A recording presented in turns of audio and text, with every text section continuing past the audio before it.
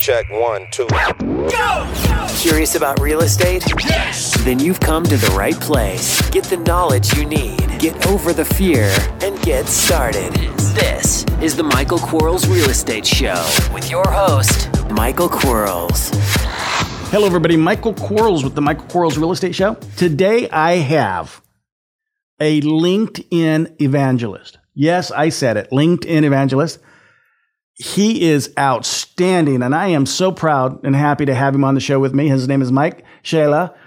Mike, tell us about yourself. Well, Mike, I like to think of myself as a LinkedIn evangelist. And what that really means is I've been a LinkedIn user now for 10 years, and I've gotten a lot of success out of it. I've had a lot of good experiences with it, and I am a heavy LinkedIn user. And the more and more I engage with people, the more I hear them say, oh, well, I have a LinkedIn profile, but I don't really do a whole lot with it. And they kind of look down at their feet like, they're in trouble. Well, it's because we probably are. If we're talking to someone in your caliber, it's embarrassing. Because I fit that category, by the way. I looked at my LinkedIn. I have one. I can't tell you why.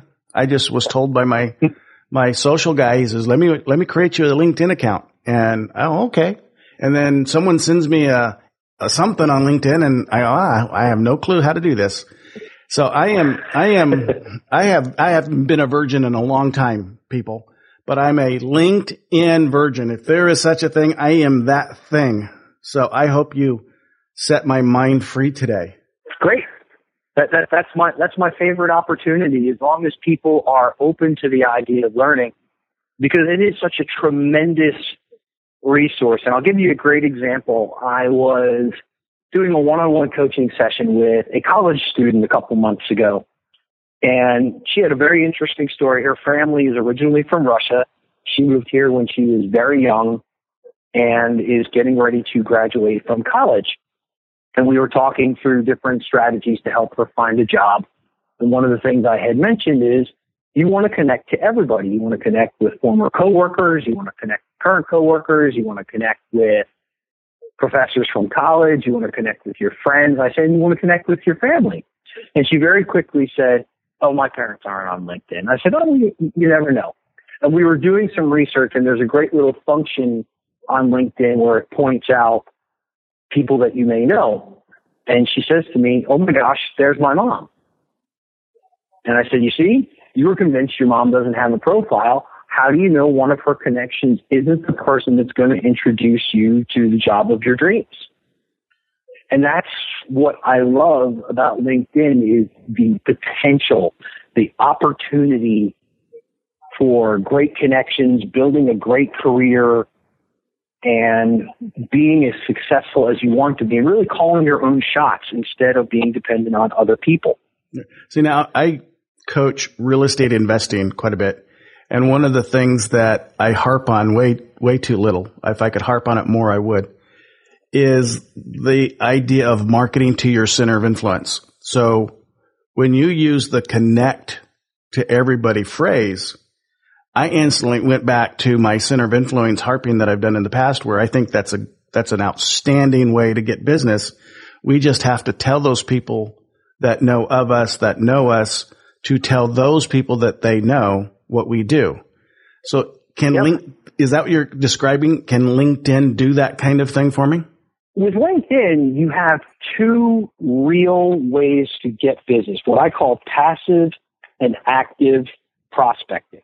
And when I say prospecting, whether you're a young college student looking to get a job, or you are a business professional looking to find your next client, they're both the same idea. With the passive attraction, what you're doing is certainly you're creating a quality profile. You're getting a professional headshot taken.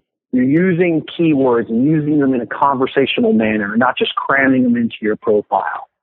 You're making your profile full and complete. You're letting people know if you speak more than one language, that you speak more than one language. If you volunteer at your church, if you volunteer for a nonprofit, if you volunteer in your community, you're letting people know that. You're articulating it. You're sharing your successes, and you're leveraging the great people that have helped you be successful.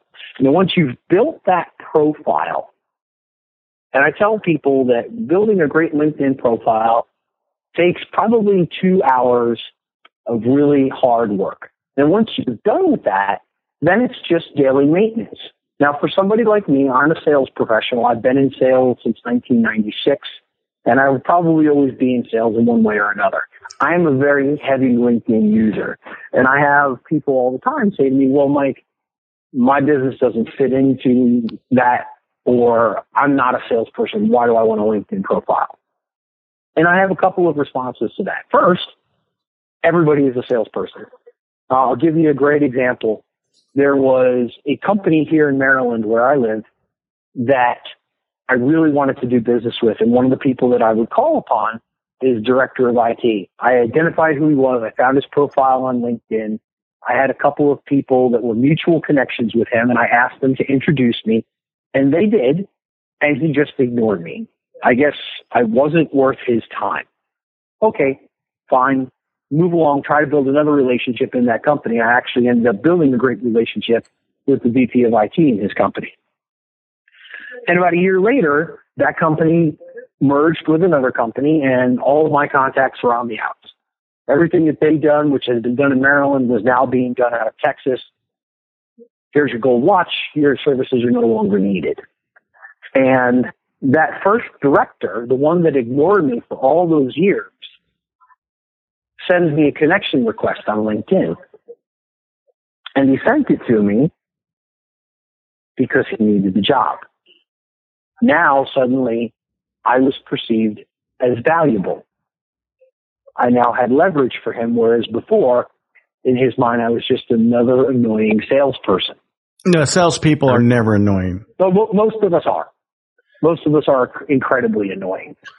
And that's one of the things that I want to help salespeople overcome, is it's more about making the connection, nurturing, and developing, not trying to sell anything for a very long time.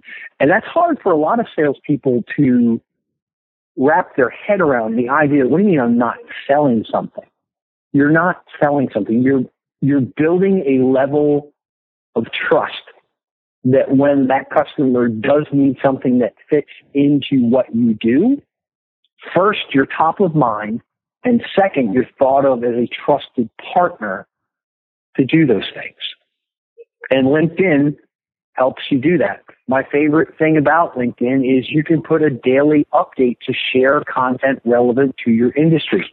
And getting back to your real estate scenario, it's a great place for realtors to market themselves. Because if there's one thing I've come to learn about the real estate industry, is it is constantly changing. There are new rules. There are new guidelines. How is the Fed influencing interest rates? All of these factors that change daily, and they impact a family's decision to buy a home. And when you as a realtor can convey that information and deliver that information with absolutely no expectation of reciprocity, you're just doing this to benefit those people.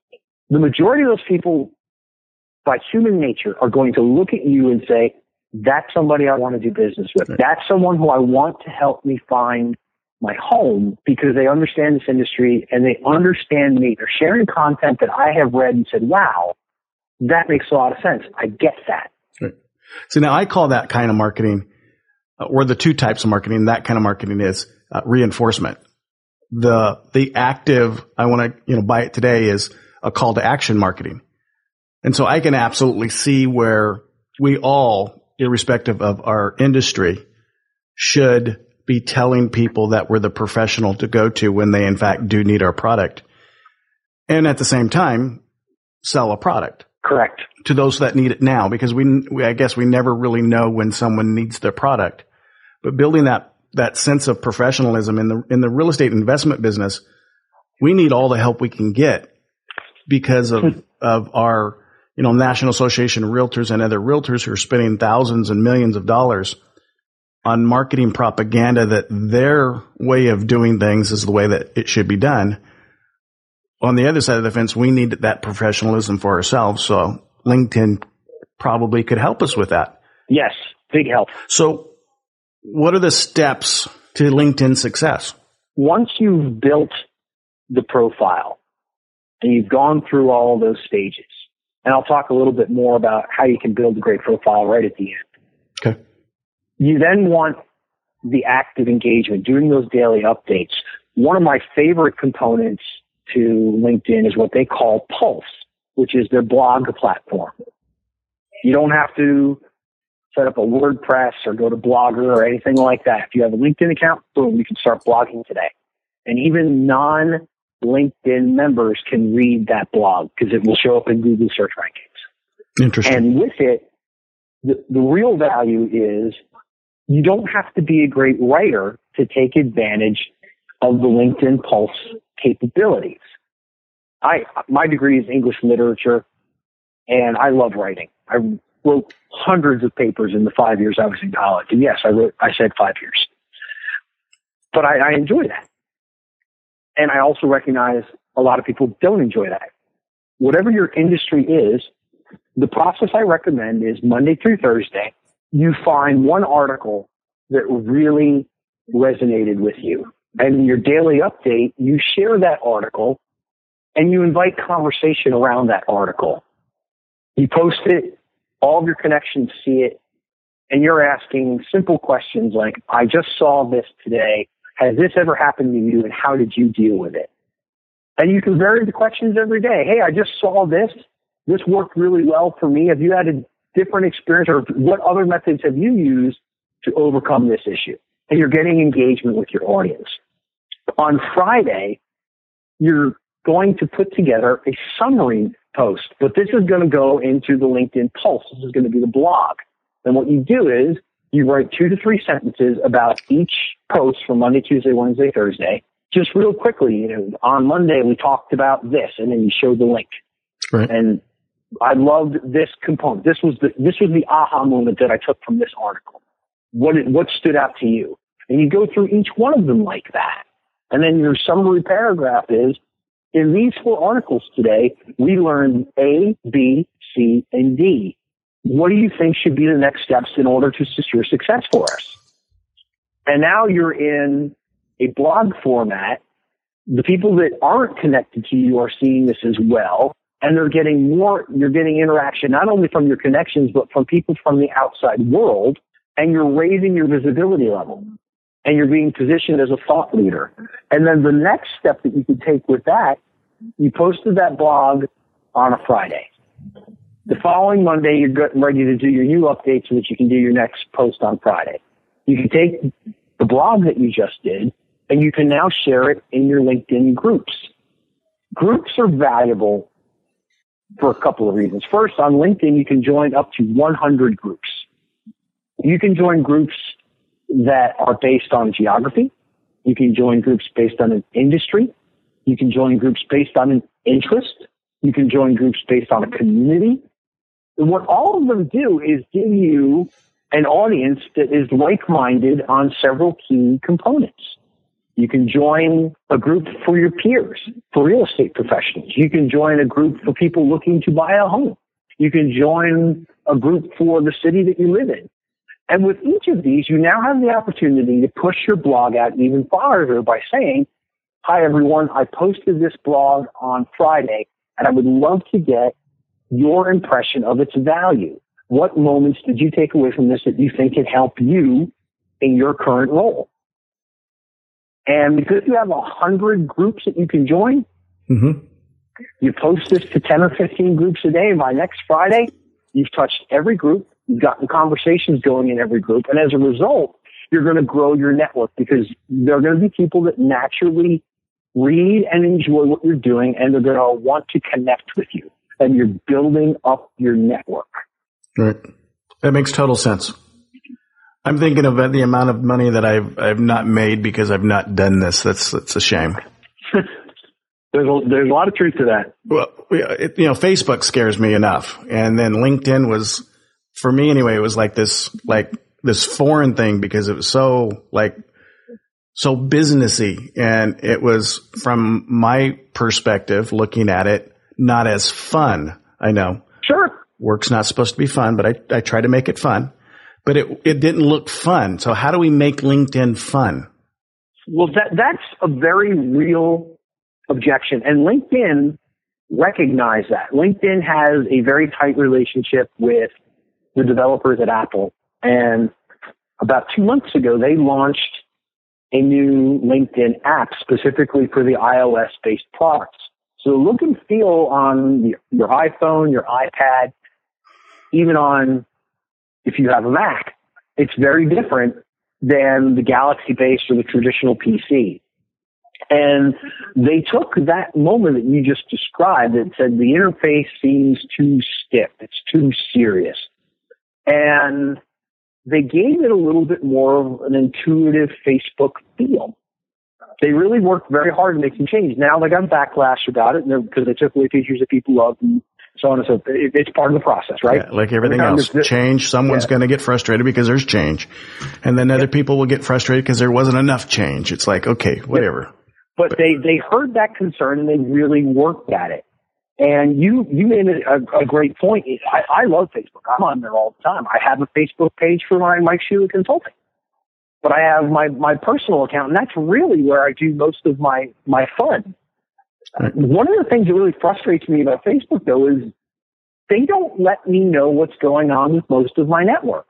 They've got an algorithm that says, okay, these are the people that Mike interacts with the most, so let's tell him what they're doing. Right. The other 70% of the people in his universe don't matter. Right. It frustrates me.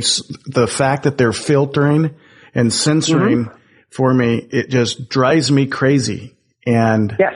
And it drives my wife crazy, who's not she's more of a Facebook fun person than I am. I do a little bit of Facebook business stuff, but for her, she's going, I know these people are posting. Why can't I see their stuff? And it's, well, honey, because Facebook's not saying that they want you to. So they've decided that you're not interested in that. Right. Yeah, for us. And they're deciding what we should be interested in some occasions, which is kind of crazy. Yep. But that's a whole different conversation, I'm sure. Yeah. How does LinkedIn help in that arena? They're not filtering. Oh. You can't now. They do have one of their little tweaks that if you're on your PC, when you first log in and you see your home screen, they default to top stories. Okay. Kind of like Facebook. They say, okay, these are the popular ones. Let's show him these first. But all you have to do is hit those three little buttons and toggle down to recent, and they will show you everything in the chronological order. And you can go back as far as you like. Well, and they're not censoring that, so they're giving me all the data or all the feed that's there. They're giving you everything that's there. That's incredible. That's great. Now, and it may be off topic, and I apologize. It was a negative for me, which is one of the other reasons I didn't feel gooey about LinkedIn. And is that it kept asking me, do I want to grab my contacts out of Outlook? And that's just scared the crap out of me because I've got thousands upon thousands of contacts in my Outlook. Yeah. And I don't want to lose those contacts. I don't want them to be abused, the right to privacy. And so what is that all about inside of LinkedIn? And should I be afraid of saying, grab my contacts if you want? I don't think it's ever bad to be cautious. Okay. I think in this instance, you're worrying more than you have to. Okay. What I've seen is they will go through, because you can do it with Yahoo, you can do it with Gmail, you can do it with all the major mail platforms, not just Outlook. And they will pass that list, they'll go through it, and they will let you know, hey, these 800 people that you've gotten emails from through your Outlook account have profiles. Would you like to connect with them? And you can pick and choose. There's a button where you can just click all of them, and there is a button that allows you to just pick and choose. Now, the danger is I've had more than one person tell me, I didn't mean to do that. I got a connection request from a girl in college, and I know I don't know her. I didn't have any mutual contacts with her. I had one mutual contact with her, and sure enough, the mutual contact was her father, somebody that I do know through the university. And when I get a connection request from somebody I don't know, instead of ignoring it, And instead of blindly accepting it, I always respond. And I say, hey, thanks for reaching out. I don't think we've met before. What about my profile? Interested in you in connecting? And I give them a few days to respond. And she got back to me almost immediately and said, I didn't send a connection request to you. LinkedIn made me do it. Mm-hmm. And what happened was somewhat what you just described. She got the message about possibly doing it, and she didn't turn off the send invites to all. Right. Gotcha. So you do have to be a little metered and take time to go through that. But yeah, I normally just click ignore, because LinkedIn already does a really good job of suggesting people that I may already know. Okay. Particularly when you're fairly new to LinkedIn, it's combing all of the information. So it's going to take the name of your college, it's going to take the name of your employers, and it's going to search all of those, and it's going to say, hey, maybe you know Bob, because Bob also worked at XYZ company back in 2007. And maybe you know Mary, because Mary also went to the University of fill in the blank in 1998.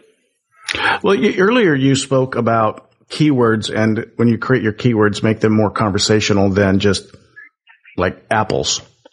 Can we talk a little bit about that aspect of it, and which would help, I think, in my industry, if one of my coaching students who's an investor used the appropriate keywords to find like type people, how would they express in a keyword that's that they buy houses for a living, as an example?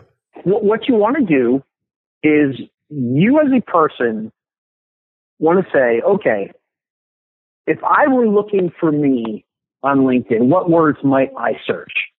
And you want to start out with really obvious words, and you want to build a list of about 20 words, and maybe by word number 20, maybe it's not quite so obvious.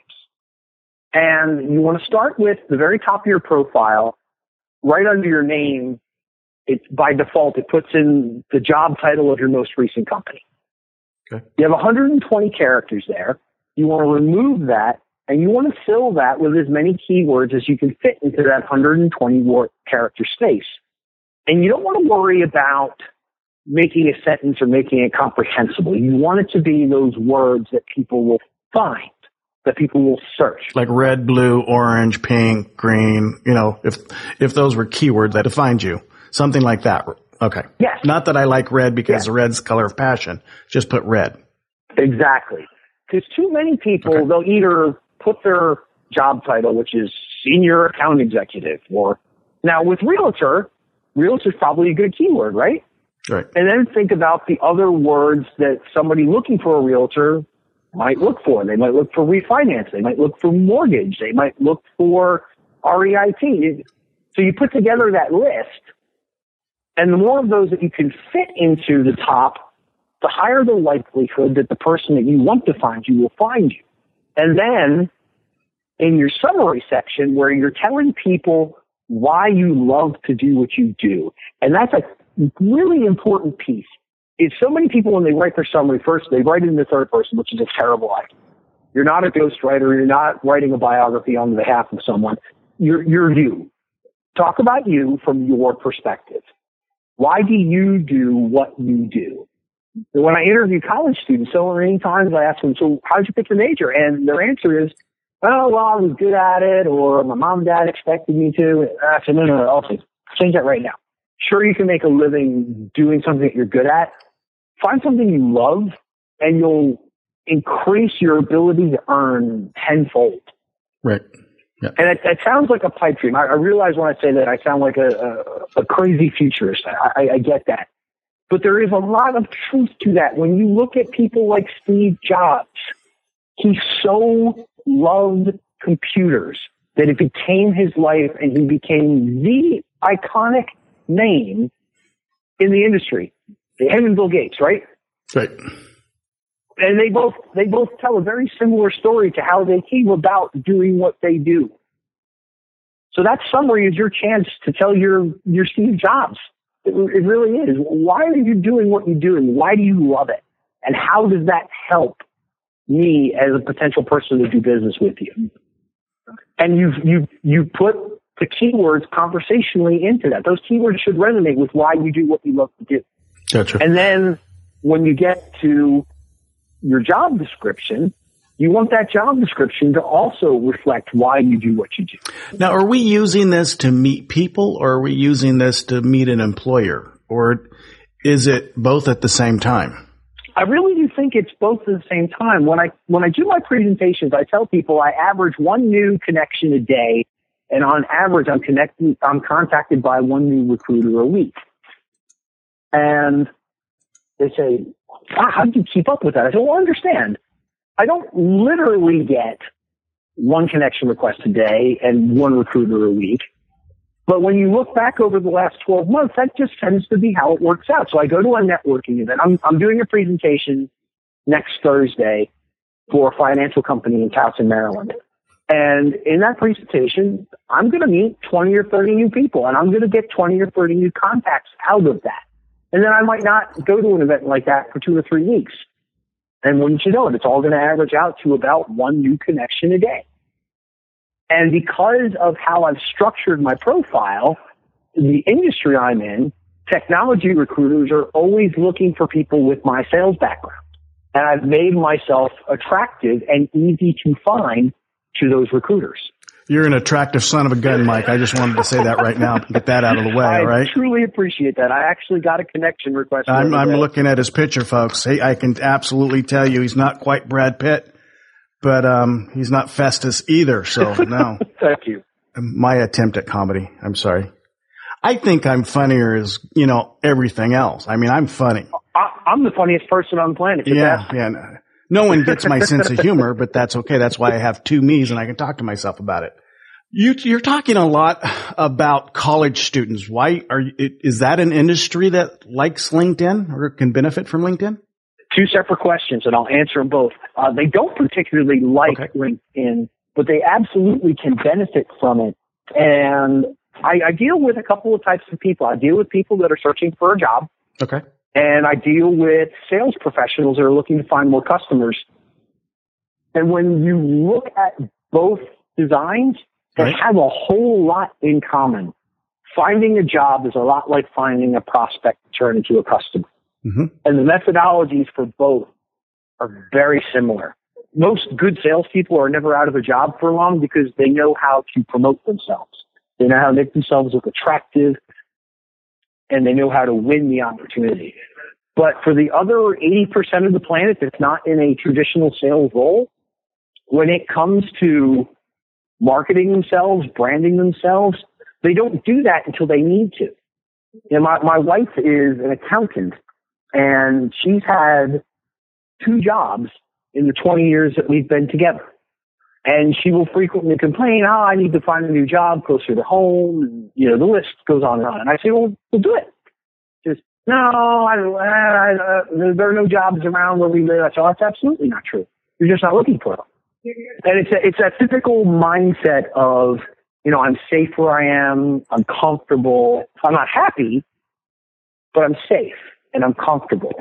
And until somebody forces me to, i.e., we're downsized, i.e., we're fired, i.e., they closed my office, and unless I want to move to Seattle, Washington, I don't have a job anymore, they don't bother to find a job. Right. And that's why I say, build that profile, make yourself attractive, because I've had plenty of recruiters contact me in the last 6 months. Hey, Mike, I've got a great opportunity to talk to you about. And I say, well, I'm in a really good position right now. This is my salary. This is what I earned, including my commissions last year and the year before. And this is what I'm projected to earn this year. Can you offer me that? Can you offer me better than that? And most of the time I go, no, I can't. I go, great. Keep me on file. And if you come up with something that fits my criteria, let me know.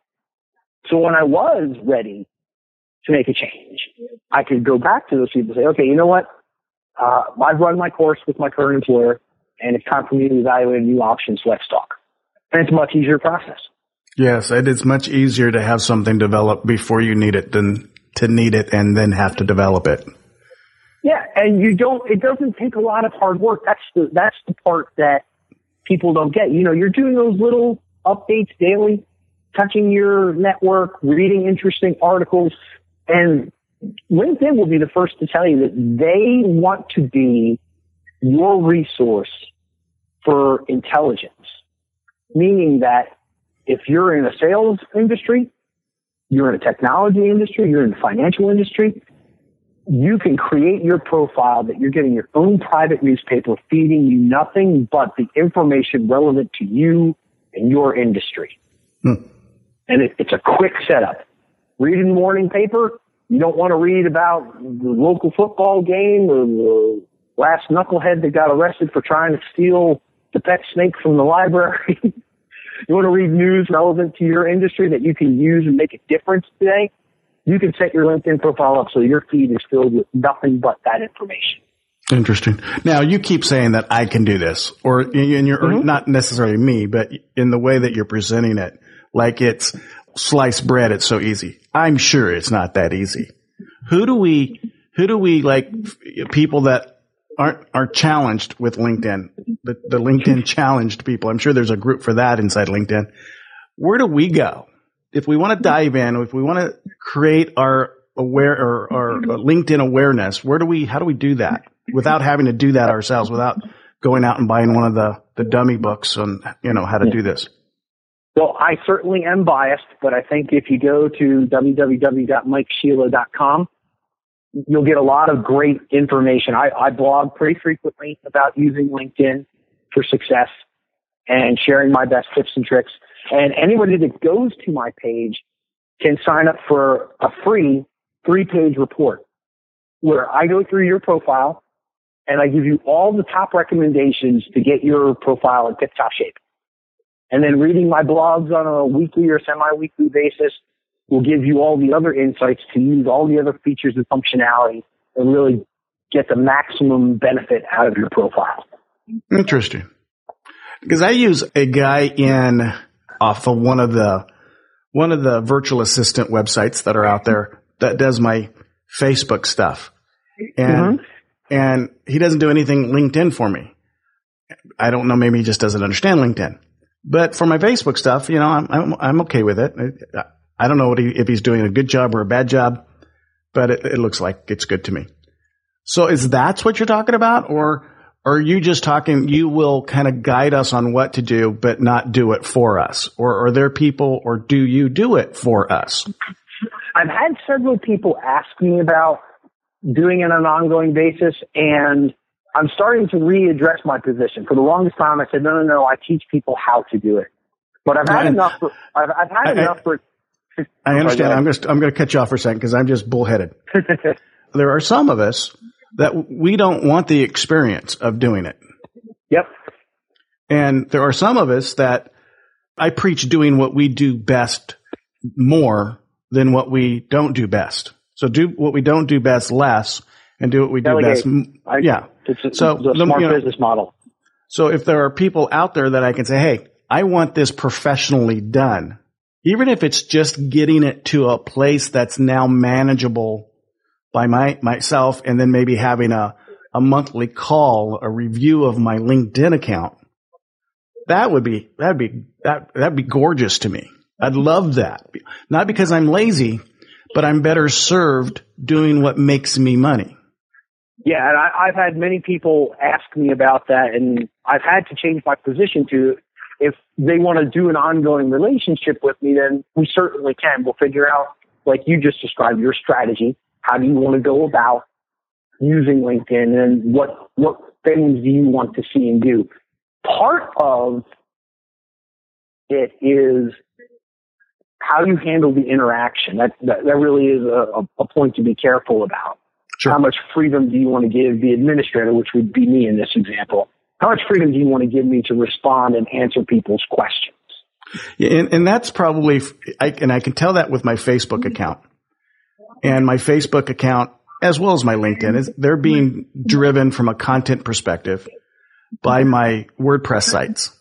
So I don't really go there and say anything. Just what I have said someplace else goes there on my behalf. Mm-hmm. But I know, because I'm not touching it personally, I'm giving up some of the benefit to that. Yes, and that's one of the decisions you have to factor in. How do you want that component handled? And like everything else, until you know what you don't know, you can't rectify that. because Yep. you don't know what you don't know. And then you know that you don't know something. Well, then you can start working on that. So you're saying that there are people like yourself and yourself included that could kind of, through a consulting maybe, tell us what we need to do and go from there kind of thing. Yeah.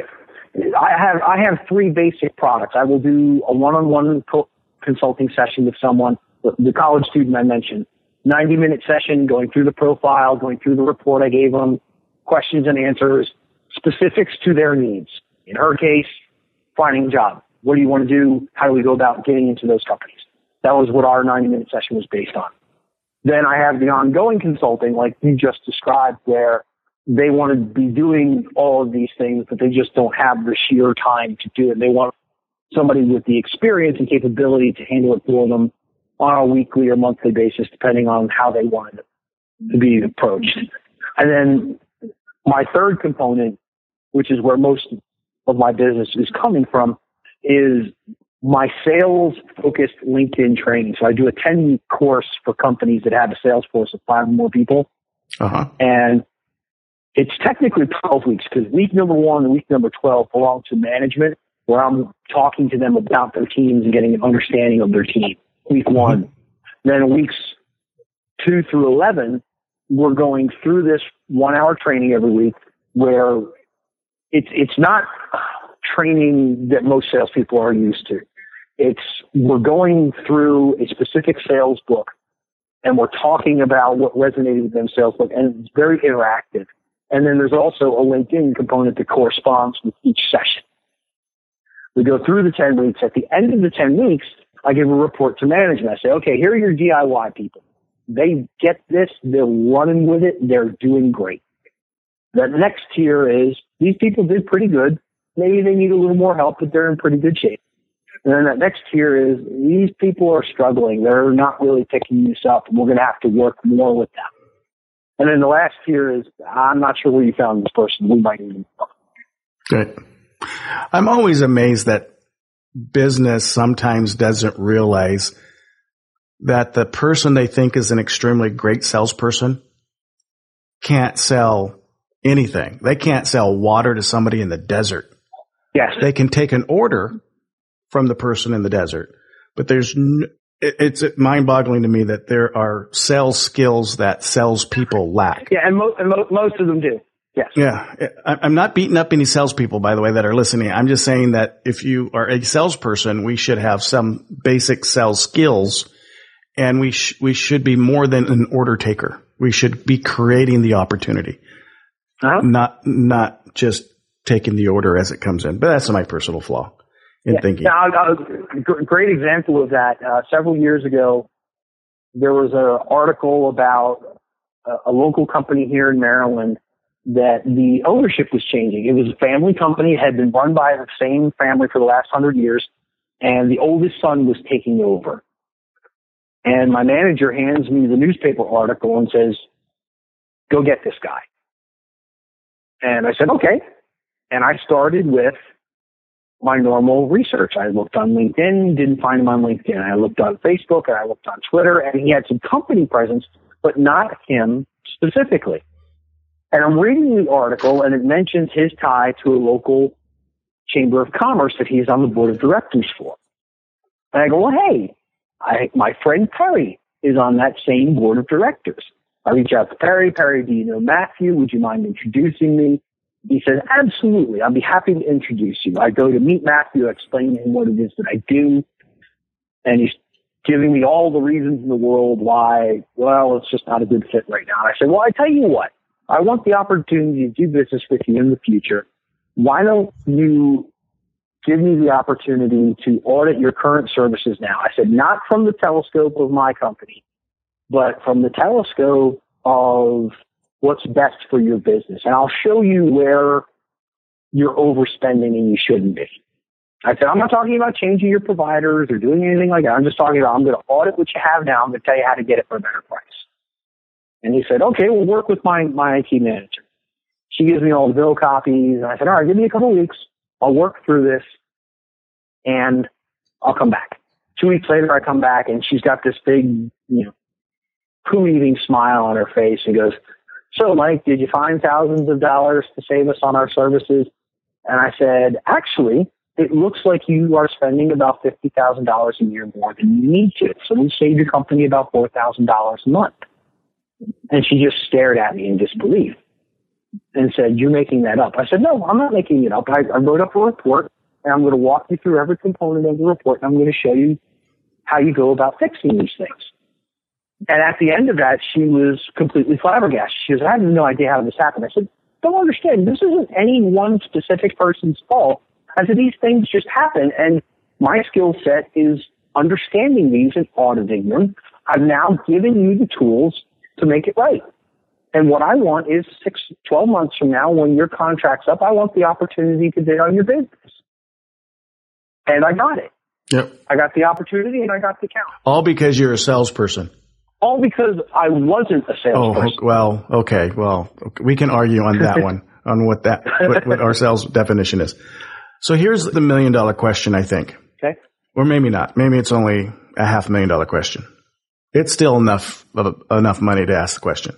I'm brand new. I don't have a LinkedIn account, but I want one now. I'm excited. I think I can utilize this. So today is day 0. How long does it take to have a downline that would say what most people would say is relatively large? I don't know what that number is. Let's just assume for a second. I want to talk to 5% of my city in my LinkedIn. Is that even possible, and how long would that take? It absolutely is possible, and it really is going to depend on how much time, effort, and energy you put into developing. LinkedIn has this benchmark of 500 plus connections. That seems to be the magic number. Once you get to 500, everything just flows a lot faster. And people's first response is, oh, I don't know 500 people. And actually, you do. Yeah, you do. You do. Look at your cell phone. You think about, look at your cell phone, look at your Facebook friends, look at your coworkers. They just don't always think to connect to these people. And that's why I've changed ABC to always be connected. Always be connecting.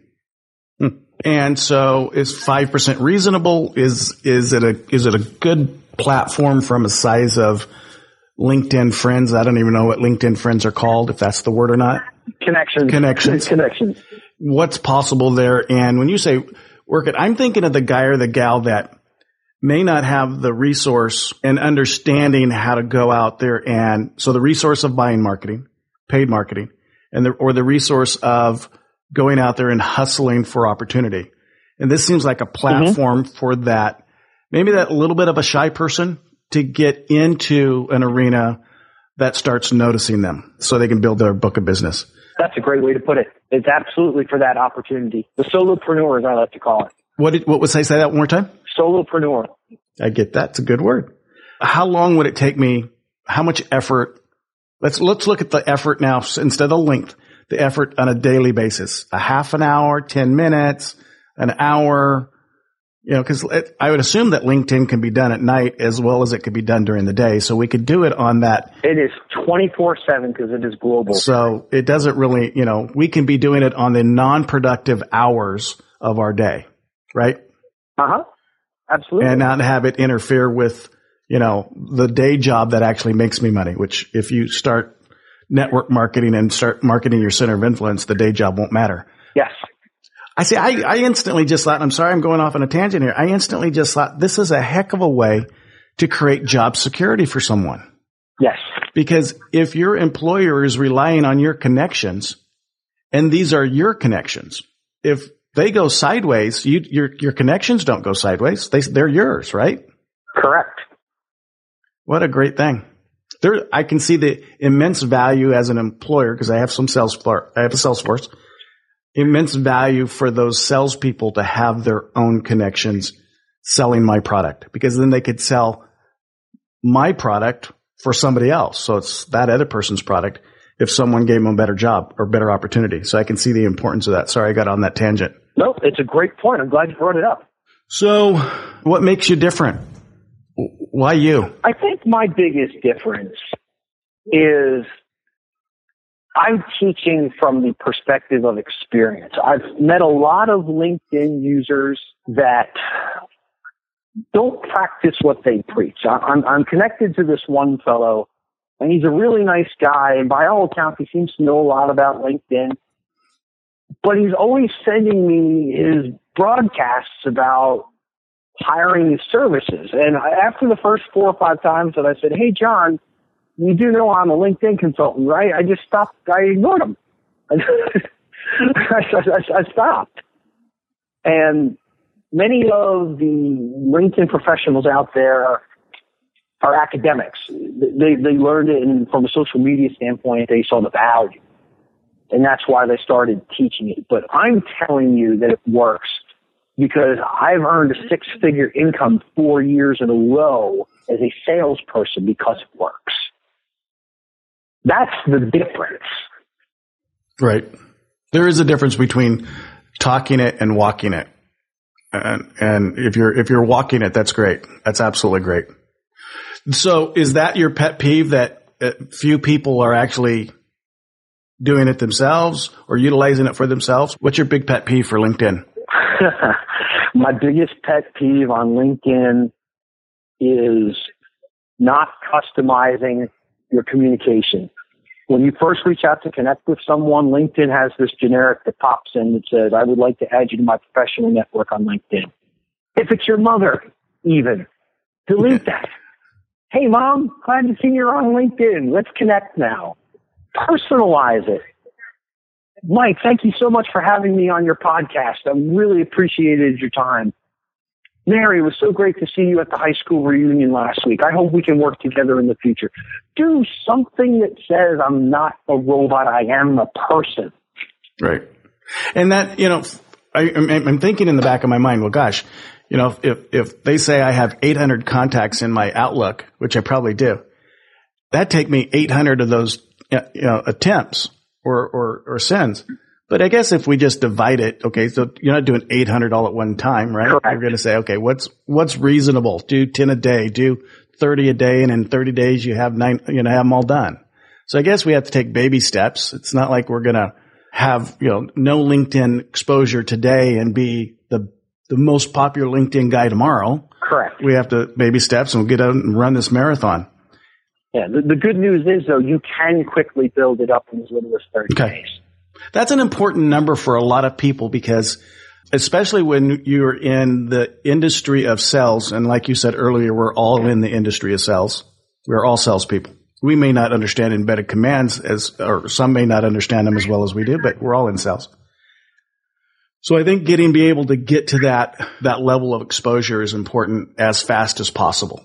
So you gave us your website, but this time when you give it to me, will you spell it out? Because I know how to spell Mike. I just, it's one of those things, we're angels. So we've got that going on for us.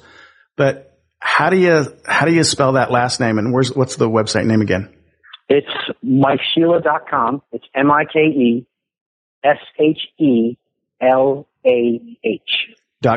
So it's not .net, it's not .us, it's not .co, it's .com. It is .com. And naturally, you will find me on LinkedIn. You will also find me on Twitter at Mike Shelah. You will find me on Instagram at Mike Shelah. And you will find me on Facebook, Mike Shelah Consulting. And before long, they're going to find you on my podcast website. And, man, you're just going to be all over. Oh, you raise a very good point. I mentioned the free report for everybody. For your audience, everybody that is listening, if they sign up for one of my one-on-one consults, they get 50% off the consult. They are normally $250. That first 90-minute session will only be $125. They just have to mention that they heard me on your podcast. Wow. That's pretty cool. Yeah, I do that because once they've had the chance to work with me and they see the value, they're going to tell their friends, they're going to tell their coworkers, they're going to tell their boss who has a sales force of 10 or more people. And those are really the opportunities where I get to have the most fun.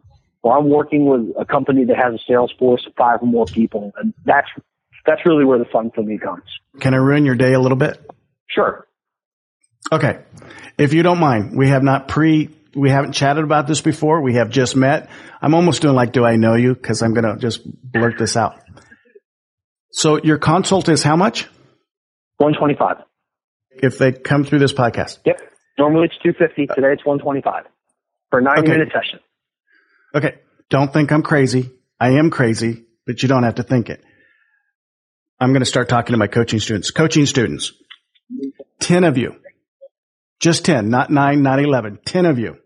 The first 10 that take him up on that offer, I will pay you the coaching fee or the one-on-one fee. So I will pay your one-on-one fee to the first 10 people that are in my coaching program that contact him. Okay? Coaching students, I know there's more than 10 of you. So the first 10 that respond, I'm going to pay for. I don't think it gets better than that. Sorry to do that to you, Mike. I apologize. But what you've told me today, being in the back seat here, listening to you, I can see the benefit, the huge benefit with your service. The fact that folks can market to their center of influence, to market to like-type people, to expand their network so that they're not under their employer's, thumb, or they're not under that job's thumb is tremendous. And the benefit of the 6 degrees of separation, I think, is going to be huge. So if I could do that for 10 of my coaching students with you, I would appreciate that. Mike, you've officially become the most podcast interviewer I have met yet. I've done what? You have officially become the most awesome podcast interviewer I have met yet. I heard you say awesome, but I just like that word so much that I had to have you say it again. Awesome is awesome. Man, I'm going to go home and tell my wife I'm awesome because My Shelah she uses another word. We can't say it on a podcast. I love you, baby. It's been fun. I am going to post your information on the webpage. Thank you. And I appreciate the opportunity. There's going to be 11 of us that take you up on this offer, the 10 coaching students, and I'm going to ask one of my people here in my office to get a hold of you because I think your resource and what you have to offer, and I'm not a big promoter of what people have to offer, but the whole concept of center of influence is enormous. So I'm going to have someone in my office on our behalf chat with you as well. Thank you so much, sir. And we'll talk soon, okay? Thank you, Mike. Much appreciated. All right. Bye-bye. Well, that was fun. I tell you what, I wasn't 100% certain what we were going to get to chat about, but my ears perked up. And man, I've got ears. So when they perk up, they're perked up. But my ears perked up on that center of influence and just that networking and building your downline and just being able to tell people what you do for a living from a business perspective, which is so much more powerful than having that chatty, friendly thing over at that other place. And then I'm so tired of Facebook censoring what I can see. I am frustrated about that. I can tell you it's absolutely frustrating. And the idea that censorship isn't a platform or an experience that I'm going to have with LinkedIn. And the fact that it's so easy. Man, I've got hundreds and hundreds of people that I'm going to put in my LinkedIn. And man, if you're a coaching student of mine, the first 10 of you, I'm going to pay for your one-on-one. Yes, I know I'm crazy, but you know what? Your success is important to me. And this is an important step. Now, if you're not one of the 10 and you're a coaching student, you should still do this. You guys should still do this. If you were wanting a bigger reach for a minor marketing cost, what is that? What's the cost of his consultation? $125? $125 to set yourself up or to understand the platform. Maybe he's going to charge you more to do more for you later. I don't know. But man, and I harp on that center of influence. This is a great platform. I hope you guys enjoyed this as much as I did. It was fun for me. I hope you guys are enjoying these interviews. They're different than just the real estate podcast, and they're certainly different than the daily deals. But I think there's some power in learning other things, because the more we know, the more experience and the more things we can have to communicate about with our prospects themselves. So all this stuff is good. Until next time, bye-bye. Thanks for listening to the Michael Quarles Real Estate Show. Get more info and stay in touch at michaelquarles.com.